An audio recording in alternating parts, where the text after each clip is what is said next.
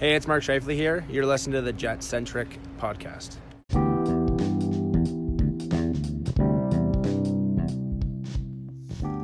Hey there, Winnipeg Jets fans. Welcome back to the Jet Centric podcast. My name is AJ, one of your hosts, and I'm going to say a bunch of things. So I'm going to talk pretty quick. Anyhow, this is number 72, episode 72, so it'll be in honor of Thomas Chabot.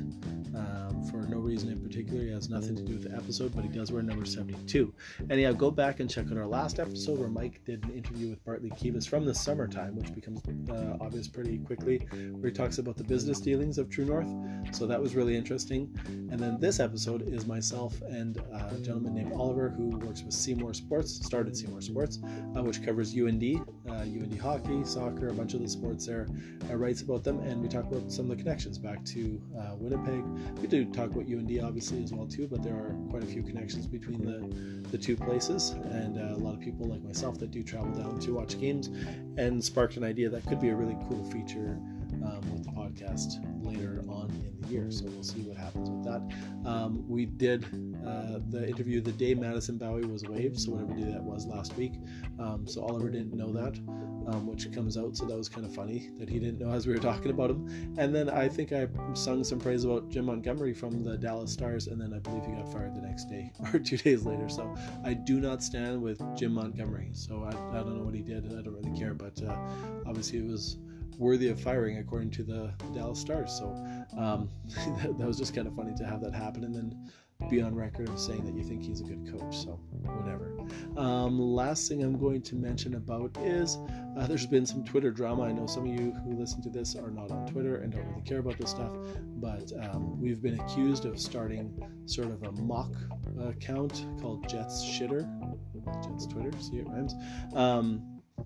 It had nothing to do with that. So it's always nice when people who don't know you accuse you of things that you don't do and really take exception to a podcast they don't list existing altogether, even though you just talk about hockey. So whatever. People are interesting out there, but anyhow, we're going to stick to hockey and talk about that instead. So anyhow, we'll get to the episode here. Hopefully you enjoy it, and it was fun to do, and we got some more interviews coming up quickly. I'm finally getting to a bunch of them, so here we go. Hey there, Jets fans. Welcome back to the Jet Centric podcast. My name is AJ, and I'm here with Oliver of Seymour Sports. We're going to be talking a lot about UND, just down the road from Winnipeg, the University of North Dakota, and the hockey team, and some tie-ins to some Winnipeg stuff, and all the rest of it will mostly be about UND hockey. There's a lot of Winnipeggers that go down, so I just thought it'd be fun to have him on and talk about what he does covering the team, and enlighten us on a bunch of things UND. So Oliver, thanks for taking the time for doing this. Thank you very much for having me. Yeah, not a problem. So like I mentioned, you're from Seymour Sports. I'm wondering if you can just kind of give the people a little bit of a handle of what is Seymour Sports. Maybe you can tell us a bit how it started, where the name's from, and what you guys do there. Sure. So Seymour Sports, so my wife and I run this blog together. My wife's name is Kelsey. If you look at most of the photos on our site, they are hers. She takes photos for her own. She's working on getting Violet Turtle photography. She's working on growing her own photography business in her own studio, and I kind of handle more of the written side and more of the social media things for the most part. One of our most viewed articles was actually something Kelsey wrote in 2016, I believe. Anyway, we kind of started right around the 2016 IIHF U18 World Championships, and we started, I volunteered for that tournament. We started because we were dating at the time, and we went and saw all these games, and one player that stood out to us was Latvian goalie Marek Mittens.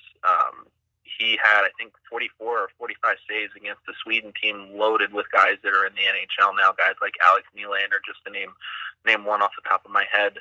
He was keeping them in the game, and we saw the amount of reporting that he had on him, and like, wow, no one's really kind of covered him or given him the time of day. So we sent him some questions on Twitter. Our first ever interview was done via direct message, and it was good, and he appreciates that we follow him so much. Anytime Lake State plays Bemidji now, because they're in the same conference in Bemidji, we try and get there when we can. And we get from there, we kind of just kept writing about UND and stories and sports outside of UND that don't get covered. One of our favorite things in the past year was interviewing interviewing AIC, American International. For those who don't follow college hockey as much, they're a team out of the Atlantic Hockey Conference, which is typically a one bid league in the NCAA tournament every year. And they as the number 16 seed, beat number 1 overall St. Cloud with a bunch of guys who are now in the NHL or on NHL deals. And we interviewed them before the game. We interviewed them after the game. We interviewed them after they barely lost to Denver the next night. And just covering teams that don't get that type of coverage is something that we always enjoy. But we do mainly cover the University of North Dakota. Kelsey shoots most of the hockey games, most, not all the hockey games. I write about any sports I can. And yeah, we live together. She's from the Seattle area. I'm from Baltimore, thus the name. We have a 1-year-old son named Henrik, named after Henrik Lundqvist. 2 dogs, Taze and Della, the female version of Arendelle. Yeah. And yeah. So that's a little bit about us. We are trying to slowly monetize the site. The pinned link on @SeymourSports is linked to our PayPal. We're trying to expand what we can cover a little bit and take some independent donations and slowly start trying to grow our content here. So now I'm going to just key on one thing there. You said the dog's name is Lundqvist. Does that mean you guys are New York Rangers fans? Is that what that means? No. So the 2 dogs are 2 Great Pyrenees. One is named Taze, for Jonathan Taze, and one is named Adela, a female, because she's the female version of Arendelle, my wife's, by far and away, my wife's favorite player. Did I just make up the Lundqvist? Della is the female version of Dell. Right. And then we have a 1-year-old. Our 1-year-old son is named Henrik after Henrik Lundqvist, just because we wanted a name that was unique. We're fans of the style of King Henrik, even though I'm kind of a Capitals fan, so it's kind of interesting. But we respect the way Henrik Lundqvist plays the game, and we always like watching good goalie play in this house. So it's your son. So I was listening to the names and I mixed it up. I thought it was one of the dog's name there. My apologies. So would you say that Henrik Lundqvist is the best looking player in the league? We've talked a lot about on Twitter and on this podcast about the best looking Jet players. So I think we should take some time for that. Is he the best looking player in the league? Certainly one of them, I think. So I'm a Capitals fan, so I'll go with TJ Oshie, and I'm sure my wife would probably have a few contenders on the Sharks as well. So. And she's a big Sharks fan, so. Right. Sorry to throw you that curveball. It's just this stupid thing that we usually end up talking about. Whether we're recording or not, we always just get to it, and we usually complain about how me and a couple of guys, we just don't think the Jets are a very good-looking team besides a couple players. So anyhow, so you guys cover a bunch of sports, but you do primarily cover the hockey. Is that correct? Hockey, football. We primarily cover UND athletics. Okay. Wherever we're able to get to and I'm able to write about. I have a season recap piece for UND soccer. It's coming out a few weeks late, but it's kind of a recap plus an opinion on how far that soccer team has come since Chris Logan has come to take over the program that's going to be coming out here in a couple days. Okay. Kind of part opinion, part recap. Just took some time to think about what their season meant for the program, as opposed to just, they lost to Denver in the Summit League semifinals. So trying to look at it from more of a big macro picture. Okay. Well, that's cool because like before we started recording, you and I were chatting a bit about the women's volleyball down there. And I think that the sports programs there are great. They're really fun to watch if people go down, whether you're catching the hockey because you're a hockey fan or the football or other things. So if people are interested in some of those other sports and following, it's nice to know that you guys are doing that. So before we kind of move on, talk about the hockey, where are all the places that people could find you and find your coverage of UND sports? So you can follow us on Twitter at Seymour, SEAMORE Sports. Like us on Facebook if you want to help us expand our coverage. We have the PayPal link. That's the top link on our Twitter page.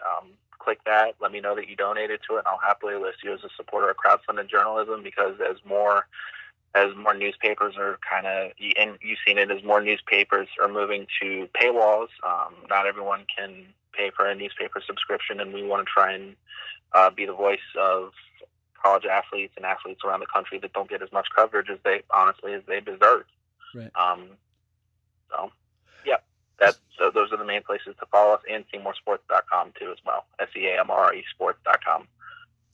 Okay, so now moving along to the hockey stuff, I tried to make a little list here of some Winnipeg connections to UND. I do know other people that go down and watch the games. A lot of people don't realize what a hidden gem it is to go down to the Ralph, which is like an amazing arena. If you ever go down, people should definitely take a tour. Had a friend, Mike, just go down last weekend or 2 weekends ago, and he was in shock. He said the place was on fire. It was so much great energy. It was fun. It was exciting. So anyone who hasn't been down there should definitely give it a whirl. But also there are some Winnipeg connections for those that find that important. I'm curious, before I kind of mention all of them, what is the connection? Because I could kind of name ones, the Winnipeg connections in UND and how that sort of ties back to Winnipeg or the Jets or the Moose or whatnot. But is there a connection sort of the other way? Like, do people in Grand Forks, I mean, they have the hockey team there. Do they feel sort of a kinship to Winnipeg besides, I guess, maybe the fact that Tucker Poolman is there? I know people tend to cheer for the Minnesota Wild because East Grand Forks is in Minnesota. Also, Chicago Blackhawks, they share the same logo, and obviously Jonathan Taves, and then follow a couple other players like Brock Besser and Tyler Jost in Colorado. But more generally speaking, though, do you get the sense that a lot of people there care about the NHL, specifically in Winnipeg? Was that a big deal when it came back? I know it's a bit of an old story now, now that we're in the 9th season. But I'm curious what you see as a connection the other way from a Grand Forks perspective towards Winnipeg. I think people in Grand Forks really like and do their best to follow the Jets. I wasn't here when the Jets came from Atlanta back up to when you guys get the Jets 2.0. So I can't speak to the initial reaction, but it definitely, I think, means a lot to people to have a team a little bit closer, and it makes the Wild games against the Jets a bit more exciting for those who are able to follow them a little bit more. There's definitely a kinship for any team. I mean, any team where there's a UND player on it, people are going to follow it to some level. One of my favorite couple of interviews that I've done over the past couple of years is with the last Toby Baker winner. UND had Ryan Duncan. He just finished his professional career with Red Bull Salzburg last year, and he was a great person to talk to. Again, we talked over Twitter. He played for a number of years in Europe, and he was a member of the Duncan Oshie Tays line, and great guy, and people follow him. People still follow him. People will follow UND players wherever they go. So I think that's definitely part of it too. But yeah, I think people are generally glad that the Jets are back in town. And the preseason games, I will say that the Moose preseason game, the one that we went to, was definitely the most attended of the few that I've been to. So. Right. Oh, that's interesting. So yeah, because you're talking about the Moose for the last 2 or 3 years now. They do 2 preseason games in Grand Forks, or one in Grand Forks, one in Fargo, or how does that? They did both in Grand Forks this year. We went to the first one, and last year they didn't do one because they had Cirque on ice, and that took up the ice sheet. Right. So they did. I don't think they didn't do the preseason games here last year, but normally they do 1 and 1 or 2 at the Ralph.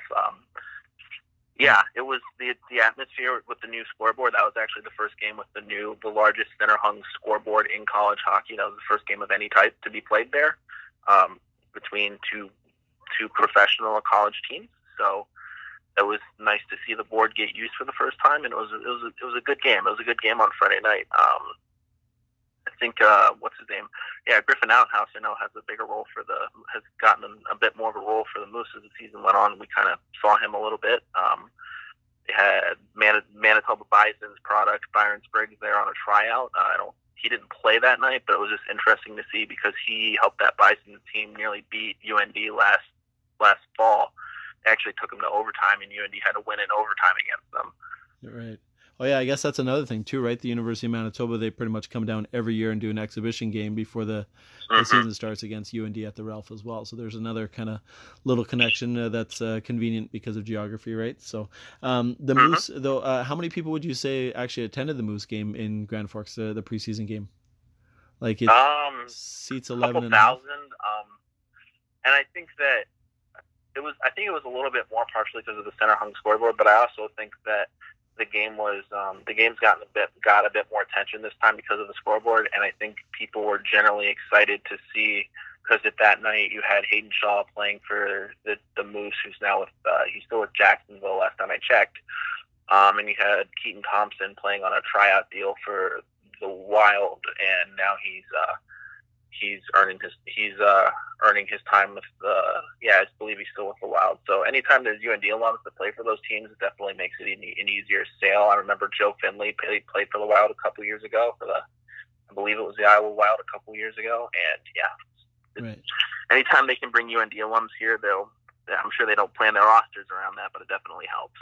Speaking of UND alums, there's one besides Jonathan Toews, that's kind of the obvious connection. I think a lot of people in Winnipeg know the connection, know that he went there. But one that I was curious about, I don't know if he's ever given a speech or anything like that I kind of forgot about just because so many years have passed, but is Eddie Belfour, who's from Carman, Manitoba here. He played there for, I believe, 1 year and won like a national championship and then kind of moved on. He still comes by and frequents the game sometimes. I remember seeing that TJ Oshie had come back to watch a game. Is it unusual, or like how often does it happen that some of those guys, when they have a chance, that are alum and notable ones too, I guess that you know, more average fans would recognize the names, they actually come back in the building and just take in a UND game? There are a lot of fans. There are a lot of alums around the area, especially those that are retired, that come back. From the coaching ranks, Dean Blaze was, I believe, in attendance for one of the last two home series, and he got shown on the jumbotron, and it kind of lit the crowd up.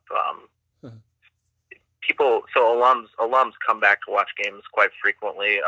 When they were on break, members of the 2016 national championship team, I believe it was last year, came by to drop the puck, actually. So, and they got a big cheer. So it happens actually happens pretty frequently. I don't know how much it gets reported on, but it does happen.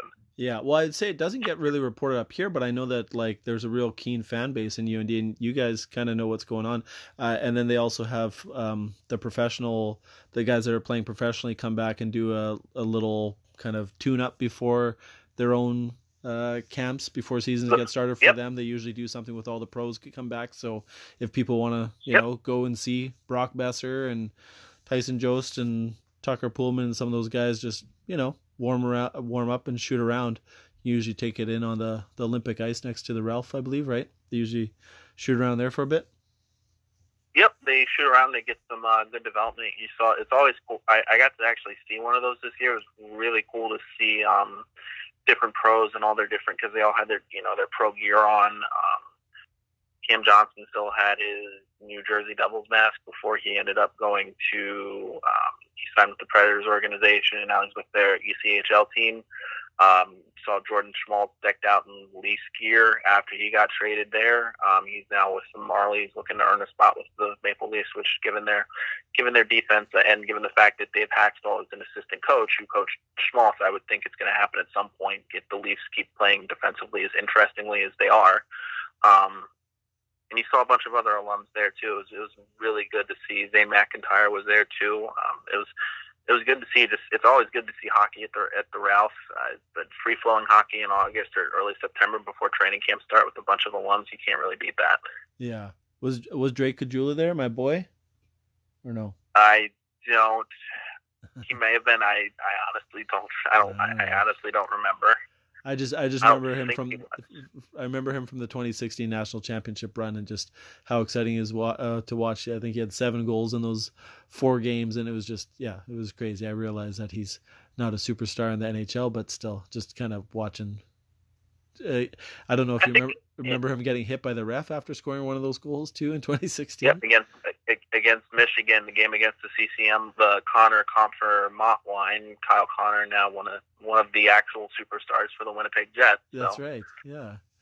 He anyone look up that gif of Drake Caggiula running into the ref is pretty awesome thing. So. Yeah, it's shown quite frequently here. I love that one.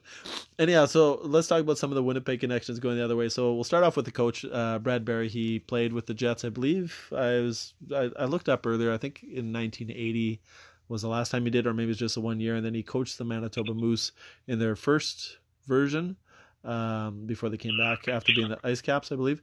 And now he's been the coach at UND for probably 6-7 years would be my guess.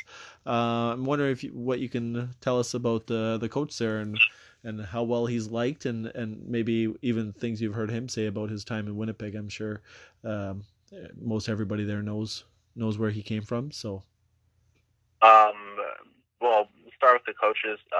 Brad Berry, he's a pretty universally liked guy. He's a hard worker. He had a chance to go to the NHL with Dave Haxtell, as Brad Schlossman reported on, but he turned it down and he stayed and ended up becoming the next head coach. Kind of inherited a lot of guys that Haxtell recruited, like Brock Besser, and used them to win the 2016 national championship. UND then goes on to lose a heartbreaking double overtime loss to a Boston University team replete with guys like Clayton Keller and Charlie McAvoy, just to name a couple. Right. A double overtime game where they actually scored what looked to be the winner, but was called back for an offside review that the NCAA has now changed, so they couldn't review it because I believe the puck changed possession, and in the NCAA, once the puck changes possession, you cannot review the initial entry for offsides anymore. Right. And that was changed, I believe, after that. Then the next 2 years, as guys left and got injured, UND did really well in maintaining the puck and possessing it, but they couldn't score enough to win games. And teams found ways to beat the goaltending that they had. So they kind of had to work. They kind of had to bring in some new guys, and now we're starting to see more of the players that Brad Berry has recruited. They got a new assistant coach, and their national champion goaltender Carl Gehrig came back from the Syracuse Crunch, not as a goalie coach this time, but as a full-on assistant coach. And he's preached increasing shot quality as opposed to quantity. I mean, they're both important, but UND's done a lot better with quality shots this year. And he runs the power play. He does a lot of good things there. And Dane Jackson, who's been here for a long time, and he consistently helps UND's penalty kill be one of the best in the nation. Brad Berry doesn't. He takes a lot of pride in his Moose days, but he focuses. If I were to ask him about it right now, he'd deflect all praise to the guys around him because that's the type of person he is. When he got his 100th win as UND head coach, as Schlossman reported on, the team handed him the hard hat. He didn't want it, so he put it back in the center of the room. He said, "This is, basically the effect of this is a team win. This is about you guys. It's not about me." So that's the type of guy Brad Berry is. If I asked him to name his five favorite things about playing for Manitoba Moose, he'd probably talk about 5 of his teammates that he liked. Right. Huh. That's cool. Well, good for him. I mean, he's had a successful career there, and I had never heard the part about him turning down the NHL career, but that's or the NHL chance to coach there. But that's pretty cool to stay. I believe I heard that from Mr. Schlossman particularly. Yeah. So. And the Schlossman you mentioned is Brad Schlossman of the Grand Forks Herald, who's one of the most well-respected college hockey writers out there in general. And he kind of literally wrote the book on our next topic, Tucker Poolman. He wrote an article about his, I think, quite a long, extended article. And I did a podcast with him last year, talking about Tucker Poolman and a bit of his career and rise, and how he was going to give up on hockey and then his rise to NHL player. So wonder if you could talk about sorry, go ahead. Oh, I thought you were gonna say no something. I was gonna say Tucker Poolman, he's well known. He was one of the stars here, one of the most quiet stars you'll ever meet. Obviously his brother Colton Poolman, the last time UND had a 2-year captain, they won a national championship, and I believe he has brother Mason that plays for East Grand Forks Senior High. That's actually what I do in my day job. Is I report and sell ads for the Exponent, a community newspaper in East Grand Forks. And I actually got to see Mason play at the Manitoba Junior Hockey League's player ID camp. Okay. At the Ralph in April. My wife took photos for them. And I just kind of wrote an article about what I saw that day. And I looked at him play, and he reminded me a lot of Tucker and Colton, but faster almost. Right. His speed was something to see, and I'm sure you're going to be hearing more from him in the future too. Huh.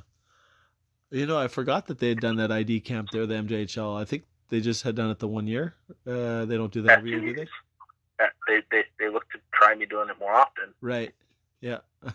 That's fun. So Tucker Poolman went there now. Like you mentioned, his brother Colton is a captain, and he's turned out to be a pretty wicked player. He's a senior now, I believe. So he's probably moving on to trying to find a NHL, AHL career after this.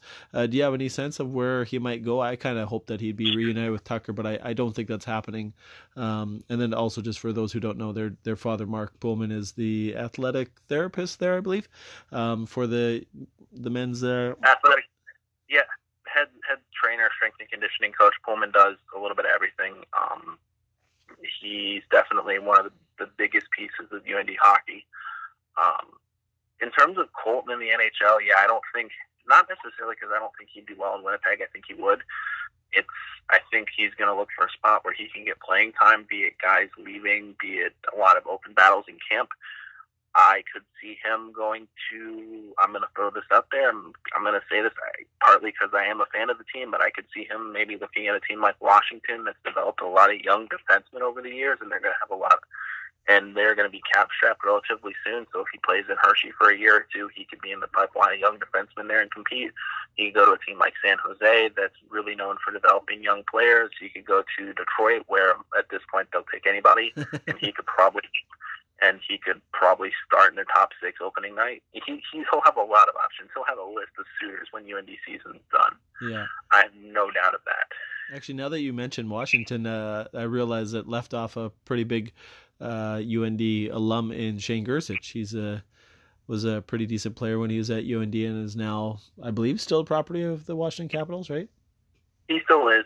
He's trying to earn a regular spot. He's with the Hershey Bears right now, and it's when the Washington Capitals basically have their top 6 or top 9 set, depending on the night. It's hard. It's hard to make it as a forward with the Washington Capitals right now, not because of how good or bad of a player you are, but when you have, Oshie, Backstrom, Ovechkin, Kuznetsov, that's 4 right there, and you got 5 other guys who've probably been in the system longer than you. Guy Tom Wilson, that's 5. Gersich is a really good scorer and has speed. If he can get a bit more defensively responsible, I could see him, even if not making it with the Caps, I could see him being included in a trade to a team again like Detroit, who probably would like to see him play in the NHL. Look at what happened last year with Madison Bowie and Nick Jensen. Former St. Cloud guy comes to Washington and plays well, gets a contract extension, and Bowie's getting regular time with the Red Wings now. So I think that's a trade that kind of worked out for both sides. Anyway. Yeah. I think actually Bowie just got a waive today, though. I don't know if you saw that. Of course. Yeah, I think he did. He's the Winnipeg kid, right? I believe so. I'm going to say I'm 95% sure. He got traded from Detroit, or from the Caps to Detroit at the deadline last year. Yeah, pretty sure he got waived today. I have a great mind for some things and not so much for others. So people are going to listen to this and say, you don't know he's from Winnipeg? No, I did. It's in there somewhere. It's rattling around in the back of my brain, but pretty sure he's a Winnipeg boy. So we'll see where he ends up now. Okay, now moving along to maybe a couple other Winnipeg connections before we talk about the current team. Just curious if you ever had a chance to meet or talk to Dan Schrader. I believe that he's based out of North Dakota, but he is a scout for the Jets. I haven't had a chance to talk to him a whole lot, but he was tweeting #Team Mittens a lot of the time around when we got started, and I I appreciate the work he does for the Jets, and I appreciate the Jets for working with him. Hockey needs more people like needs more guys like Dan Schrader in the game. They need more people willing to go cover guys that don't get the coverage that frankly they deserve. I mean, that's kind of one of the reasons why we started the blog, is to kind of give those players more of a voice. So, right. Guys like Dan, hockey needs more guys like Dan Schrader. Yeah. I hope to meet him someday when I'm down there. I'm not sure if he comes to the Ralph Forever game, but maybe I'll meet him. So I'd love to talk to him about scouting and what he looks for. Next one up, an actual Jets player or prospect right now, Blaisdell. He's playing there right now, getting semi-regular time, or what's the deal with Blaisdell right now? I've seen a couple times he's been the extra skater. So in college hockey, if you're listening to this, and you don't follow college hockey as much, in college hockey, and I believe it's a common thing in the international game too, in college hockey you can have an extra skater, whether it's an extra forward or defenseman, that's your choice. He's been that guy the past couple times, and I like his speed, I like his energy, but to go back to your theme, he reminds me of a young Drake Caggiula. He's got a lot of time that he needs to develop here for a couple years. Love his speed, love his energy, love his effort. I don't love some of the undisciplined penalties that he's taken this year, and he's shown me that he's got a little bit of ways to go, but that's all right. I mean, he's a freshman. He's got time, and I like his game has a lot of upside, but he's got a lot of things I'd like to see him get better on. Just not taking unneeded penalties would probably be toward the top of that list. Right. That's a quick way to make sure you're the extra skater for the next game if you take some bad penalties, I'm sure, right? Yep. Yeah. Okay, one more Winnipeg connection, then we'll talk about the current team a little bit more. Jackson Keene, I'm not sure if he's been playing, but in doing a little bit of research before this, I realized that he's a Winnipeg boy. And I ran into a lady the other day at work, and she said, "Oh, my friend's son plays for UND. We go down there a couple times every year." And so when I looked it up, I only saw one person from Winnipeg. So I figure it's that kid. That's probably her friend's kid. So I just wonder if, for those who like to hear a nice hometown story, is there any good news about the kid from Winnipeg known as Jackson Keene? Biggest story is that he's kind of found more of a regular role, I believe, on UND's. UND has 4 lines, but they like a lot of teams in the NHL, you're kind of seeing UND, I think, move towards a system where any guy can play in any situation. He's played well. I think he's played with Jasper Weatherby, Sharks prospect, one of arguably, I think, UND's most improved player this year. He's near the top of the country in face-off percentage, and he's a really big net front presence and is getting better at tipping pucks home. Keene brings a lot of speed and plays with Weatherby, and his game's kind of getting a little bit better as the year goes along, but he'll probably be a 4-year guy here, and I'd be interested to see where his pro career goes after that. All right, last one I'm going to ask you about, not a Winnipeg connection, is Alex Heinart. You corrected me before. Heinart. He's the play-by-play announcer for UND. In your mind, having traveled around and covered a bunch of other teams, mostly in local area and stuff, is he one of the best in the biz? Because I love his calls. When I listen to him call, I mean, a lot of people here that follow the Jets, they really like Dennis Biak. I think he's fine. He's good. But when a team scores and just his excitement, I really like listening to his cheers and whatnot. I wonder if you could talk about him a little bit. He's supposed to be an upcoming guest at some point on the podcast, so I give people a little teaser. Alex Heinert, just if you've never tuned in for a UND game, I would advise you to. Alex Heinert, to me, is an NHL quality announcer that just happens to be announcing UND games. Yeah. He could be here for as long as he wants, or some team could give him a chance to go to the next level. It's up to him what he wants to do, but and not only how he calls games, he does a great job working with guests. He has different color commentators for every sport. He does great bringing them in. He's just a great person to talk to. He's generally one of the most personable people in sports. And I've outside of UND, I worked in ticket sales for the now defunct Elmira Jackals when they were in the ECHL in their last season. I've worked for the defunct Indiana Ice in their Clark Cup championship, their last season. Austin Matthews and Jack Eichel play a game against that team when they were with the NTDP. So that was fun. But anyway, just all that leads me to say is Alex Heiner is one of the most nicest people I've ever met in sports or in life. And in terms of play-by-play, he's easily NHL quality. I could think of a couple of announcers in the NHL I would take Alex over, and probably more than a couple. I could legitimately name a few announcers I think Alex Heiner could step in for, and people would not be clamoring for the other person back offhand, and probably more than that. It's so nice to hear someone else say that, because I've been singing his praises for a while. There's only one announcer I think I would take over him, and that's Brendan Burke with the Islanders. I think he's impeccable. I love listening to him talk. He did the Islanders were out of the playoffs 2 years ago or something, and I think he started covering the Sharks, and I was staying up late watching some Sharks series and hearing him, and I had to ask former guest and college hockey fanatic Jake Baskin. I said, who the heck is this guy? And then I thought, he's really, really good. So that's the only person I probably put ahead of him right now. I'm not in tune with every single announcer out there like some people, but for my ear, those two they're both great. My dream would be to have a hockey doubleheader called by Alex Heiner and Gary Thorne. Okay. He's the voice for a lot of the 1990s, early 2000s UND tournament highlights, and he calls games regularly for the Orioles, my baseball team.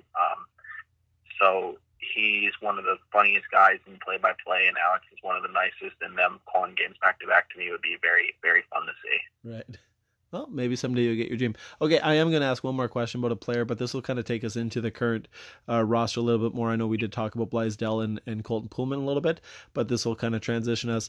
And I'll make it a Winnipeg connection. Cousin of former Winnipeg Jet Devin Setaguchi, Jordan Kawaguchi, playing for UND right now. Every time I look at the box scores, he seems to have another assist or a goal or 2 assists and a goal or whatnot. I believe he's a senior, probably moving on this year. What do you think of him and his chances in the NHL? And yeah, I want to hear what you think about Kawaguchi and what you've seen from him, because he seems sort of under the radar that he, doesn't already have a team that picked him up. Maybe I'm just high on him just because I've seen him, but what can you tell us about Kawaguchi? I love his game. He's a junior. It's hard to think that he's only a junior. But his game has grown leaps and bounds since he came here last year. Last year he led North Dakota in goals, assists, and points. He led the Fighting Hawks in a lot of categories last year, and he missed a lot of chances last year. He was one of the ones who hit a lot of pipes last year, and his game is just, Brad Berry's talked about a lot of the guys who are now upperclassmen, so guys like him who have just taken their game to the next level. He's been able to actually put pucks home, and the speed and energy that he plays the game with is something remarkable to behold, and I think that some NHL team, I don't know if he'll let a team will let him burn a year off his entry-level deal, which is just fine, but I think he'll get a chance in the show one day. Right. Yeah, the one thing I notice about him, he's such a nifty passer too. There's the guys that are quality passers, but then the ones that just kind of make the pass that you didn't think was there. And I've seen him do that a couple times where I'm like, oh, geez, I didn't even realize that pass was there, and it's right on someone's tape. So, and I'll tell you a little story. Somebody who's supposed to be a guest on the podcast, we had to delay it, was current Jets scout Max Geese. He's actually sort of the guy that discovered Dan Schrader. I met him at the Jets development camp and talked to him, and then we had a nice phone conversation, and so we've kind of messaged back and forth every so often. And so the last couple weeks, every time Kawaguchi has a score line with a goal and 2 assists or something, I sent him a little message. I said, hey, like Kawaguchi had a night, didn't he? And so just so you know, I'm putting the ear in a Jets scout about the kid to just maybe have a second look. He's definitely looked at it before, but so maybe just take a little peek. So there you go, little fun tidbit there. So now moving along to sort of the team as is currently constructed, like we've mentioned a couple times, they won the national championship in 2016. Then they were kind of down, they had some good parts or maybe good elements to their game. This team right now, they're ranked number 2 in the country, I believe, last time I checked, which was I don't know. They are. Yeah, I'm not sure when the rankings come out, so I just didn't know if I'd missed the most updated one. The only team ahead of them is Minnesota State, I believe, right? Yep. Yeah, so yep, they're the Mavericks of Mankato. Yep. Right. So they're ahead of them right now. So this team looks like a legit national championship contender, it sounds like. What can you tell us about how the team is currently constructed and who's on fire and how they've gotten to this point? Because I know you mentioned now these are sort of Brad Berry's guys coming in. Who are the difference makers? Is it sort of score by committee? The last 2 or 3 weeks, I know they've had an 8-2 game against the Gophers, and then they had a 7-1 game or something the other night against, I can't remember who it was against, but they just seem to be racking up the goals almost at a 2016 pace lately, at least. Yeah, so UND, honestly, possession-wise, UND is doing a lot of the same things right that it did the past 2 years that it didn't make the tournament. The difference now is they're limiting a lot of mistakes in their own end. For the most part, they still have bad nights, just like every other team, and they're actually scoring more. So really, the biggest difference to me, I think, is their graduate transfer, Weston Mashad, who is one of the most annoying guys in the NCHC UND's conference to play against when he played for Colorado College. And now to having him on this team and the energy he brings is something else, because he makes everyone on his line better, and he helps other guys kind of slot into better roles for them and get better matchups. Jasper Weatherby's kind of taken over Rhett Gardner's role as the best face-off guy. He's routinely out late in games to shut down other teams and win draws, and then he'll stay on and then go off when needed. Like you said, Cal Gucci's been really good. Shane Pinto, second round draft pick, 32nd overall, I believe. He can put the puck in the back of the net almost when he wants, it seems like. Jacob Bernard Docker is something impressive to see. I remember a conversation I had with Dave Starman when I asked him to compare Jacob Bernard Docker, and Christian Wolanin, Sens prospect. He said the film to him initially was almost identical, but something to that effect. He plays very similarly, very strong two-way game, can jump up in the rush when needed, a bit more responsible, I think, than Wolanin, but they both have really great qualities to their game. There's so many things that are going right with this team, and UND even has more depth that hasn't seen a whole lot of time. I mean, guys like Josh Rieger, when he came in, he played well. He scored the game-winning goal against Denver, and that was his first goal in his college career. Cole Smith, Mark Senden, Gavin Hain, Flyers prospect, the third line. I've called them the GMC line since they came together, because they've always been UND's most dependable possession line.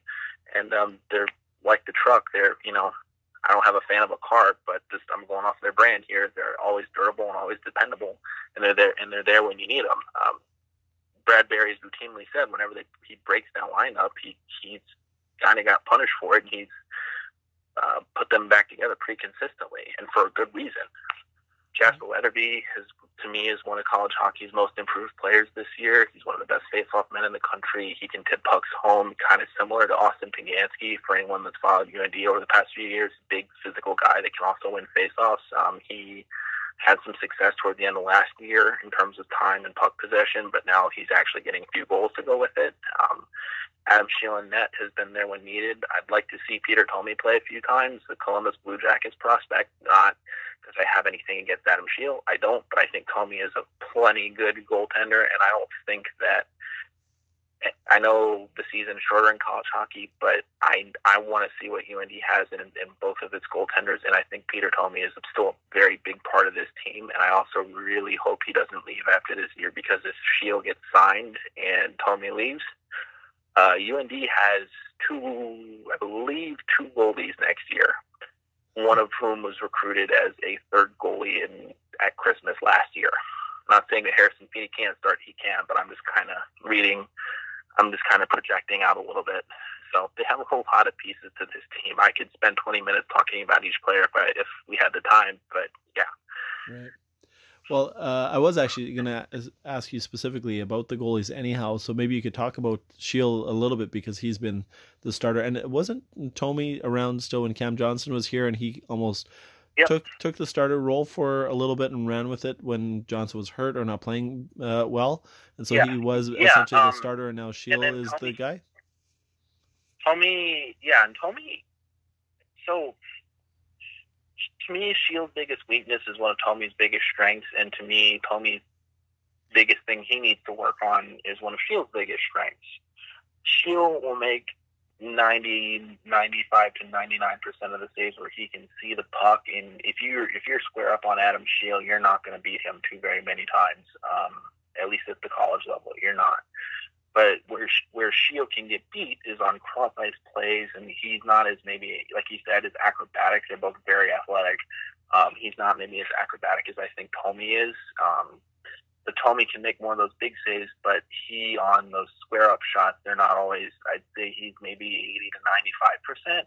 So not saying that either of those are inherently bad. That's just kind of the way I see it. But I think Tommy, the way he plays, I'd like to see him play a little bit. I think it is Shield's net for the time being, but UND hockey culture is, they've coached say repeatedly, is about next man up. I mean, Shield can have a bad night one night, and Tommy could take the net and run with it. So anything can happen. There's still plenty of time left in this season.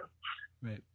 And now you mentioned Pinto a little bit ago. I know I saw something from Corey Pronman at The Athletic. He did a little Q&A, and somebody asked him specifically about him. I don't know if you had a chance to read that, but basically the gist of it for anybody who's curious about this Pinto kid, he said he's developed much, much quicker than he thought he would, and getting, essentially closer to his ceiling way quicker than he thought possible. He kind of had his progression just much more delayed than what it is now. So he's been very happy to, kind of see where he's at. That's kind of the gist of it. I'm paraphrasing, making it longer than what he actually said anyhow. But if anybody wants to see, he was asked about it. So you might want to check that out. I know he has been scoring quite a few goals, especially in those big games that they've had recently with 7 and 8 goals. He had a couple last weekend. So now moving along to the competition, we mentioned Minnesota State, Mankato there being number 1. In division right now, Denver is 1 spot behind them at number 4 in the country. Who do you think the UND matches up best against and worst against as far as teams that they might eventually meet in a semifinals or finals in the Frozen Four? I'm getting ahead of myself a little bit, but I'm pulling up the pairwise here just to make, because so for those who don't follow college hockey as much, pairwise is a mathematical approximation of how the committee determines who gets in. They take the top at-large teams, plus making sure that each conference has an automatic bid chance represented there as well. So with that, in that mathematical approximation, North Dakota is number 2, Mankato is number 1. I think teams they match up well against. Honestly, I think they can hang with anyone, and what I find really interesting is looking at this. Michigan Tech is number 13 in the country, and they I believe, scored first against North Dakota in their own building and led for a little bit of the game. They're teams that can possess the puck and play with any sort of speed, to me, are going to have be able to take their best shot. North Dakota hasn't lost at home, but the 2 times they've come the closest are to Miami of Ohio and St. Cloud State, both of whom have guys who are really fast and who can score and don't need a lot of time to set up. I'll use a basketball analogy. To beat North Dakota, you have to beat them in transition, because when they are set up, they're really hard to box out on and get rebounds on and get the easier, greasier putback goals against. You need to beat Adam Shield going across the ice with some beautiful, perfectly timed play most of the time. That's how if you're going to beat Adam Shield, which doesn't happen a lot, that's how you're going to do it. So I think in terms of teams they match up best against, I think Michigan Tech they do all right against, because they've already seen them, so they can make adjustments. Arizona State, I'd be interested to see them play. In terms of teams that I think fans would least like to see them play again is Mankato, because they're currently the only team that's beat North Dakota. They haven't lost to North Dakota yet. Right. Mankato, Cornell always seems to have good goaltending. I think Denver is still one of the best teams in the country. And Minnesota Duluth, I always think, is a tough team for North Dakota to play, because they're physical and fast. And Hunter Shepard, the senior goalie for them, he's to me still he's one of the best, if not the best goalies in the country, just for how consistent and calming of an influence he's been. I covered Duluth winning the 2017 national championship. Saw him last year. He's so calm in net, and their team is so consistent. It's hard to believe that they lost guys to the pros last year, like Riley Tufte. I believe Duluth is systematically, Duluth is probably the toughest team they'll play. Speed-wise, I'd say Mankato, or just picking names out of a hat, honestly. I would probably say speed-wise, Mankato, or in the top 16, Mankato, or maybe UMass Amherst, or UMass Lowell. Any of the Hockey East schools I think would be good. And then Bowling Green always seems to put up 7 or 8 goals a weekend, it seems like. So I'll add in Bowling Green too. Right. Now, you mentioned Minnesota Duluth, and I'm sure I'd be remiss, some Jets fans would be mad if I didn't ask you maybe to talk about Dylan Sandberg, which wasn't part of the deal. We weren't going to mention him.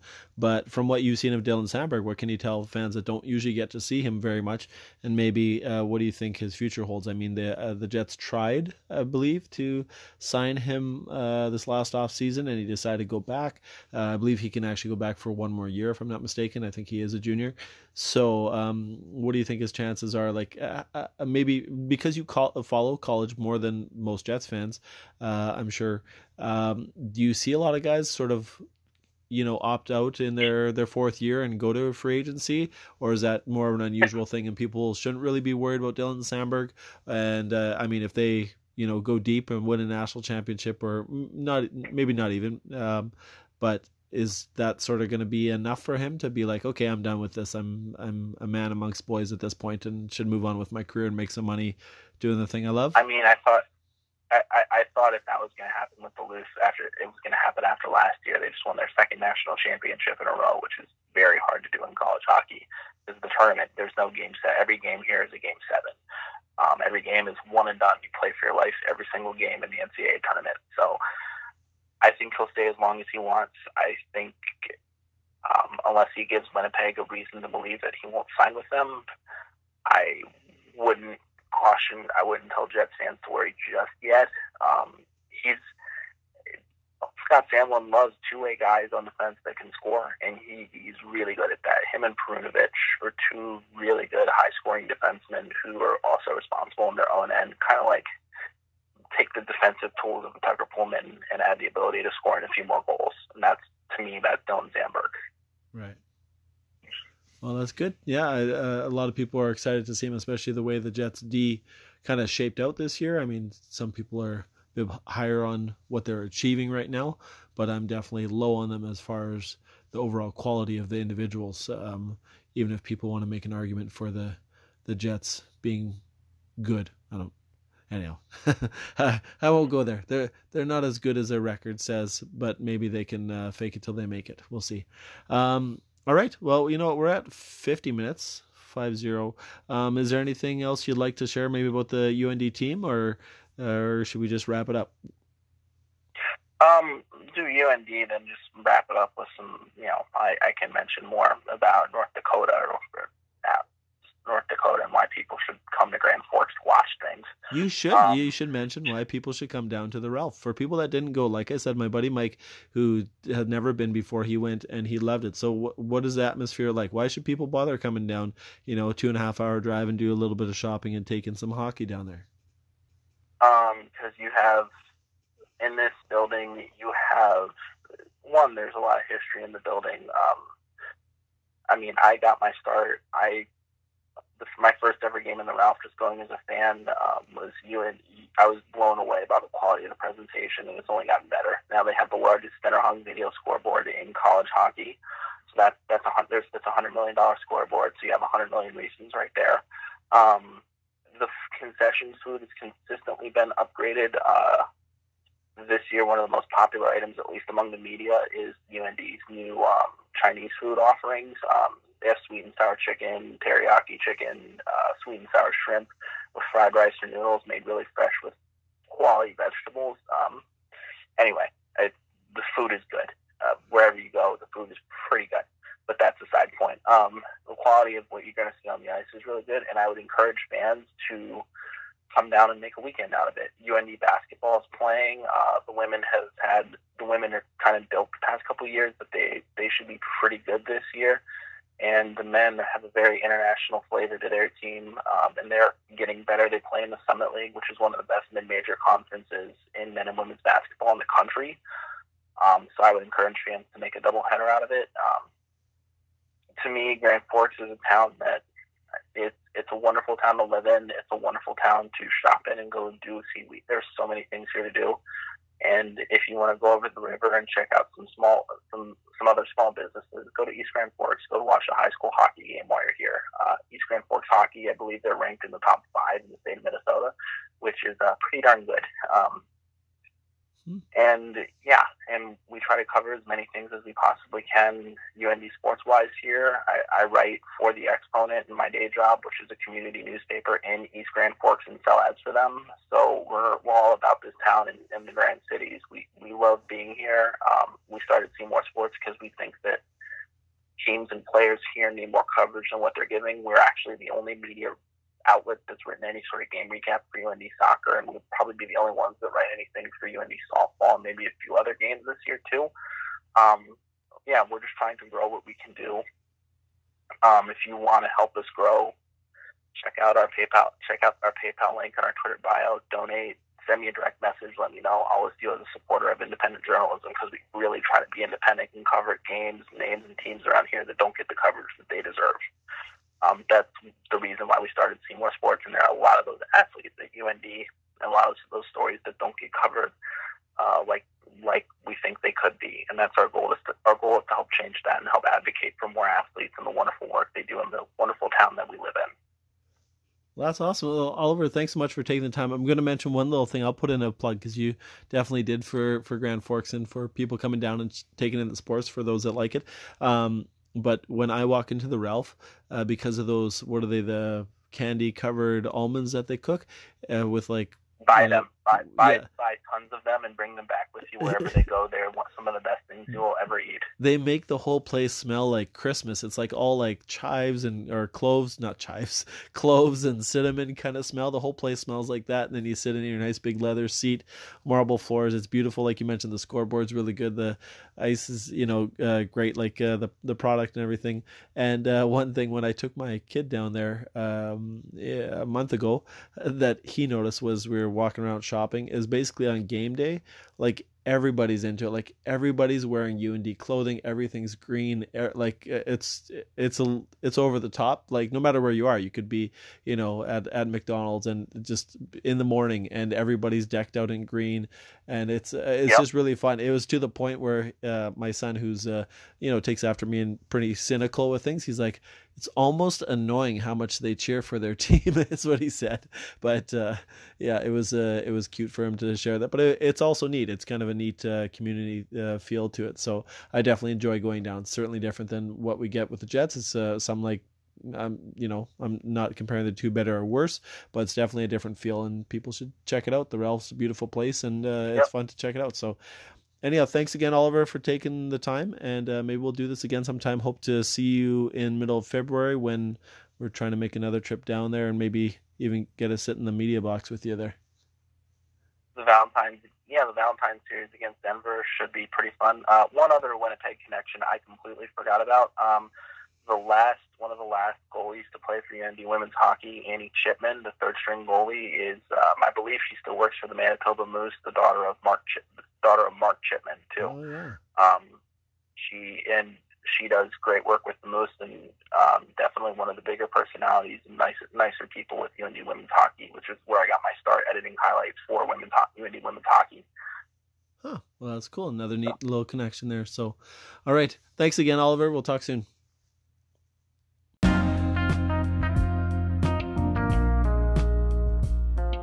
I'm Kurt Keelback, and thank you for listening to the Jet-Centric broadcast.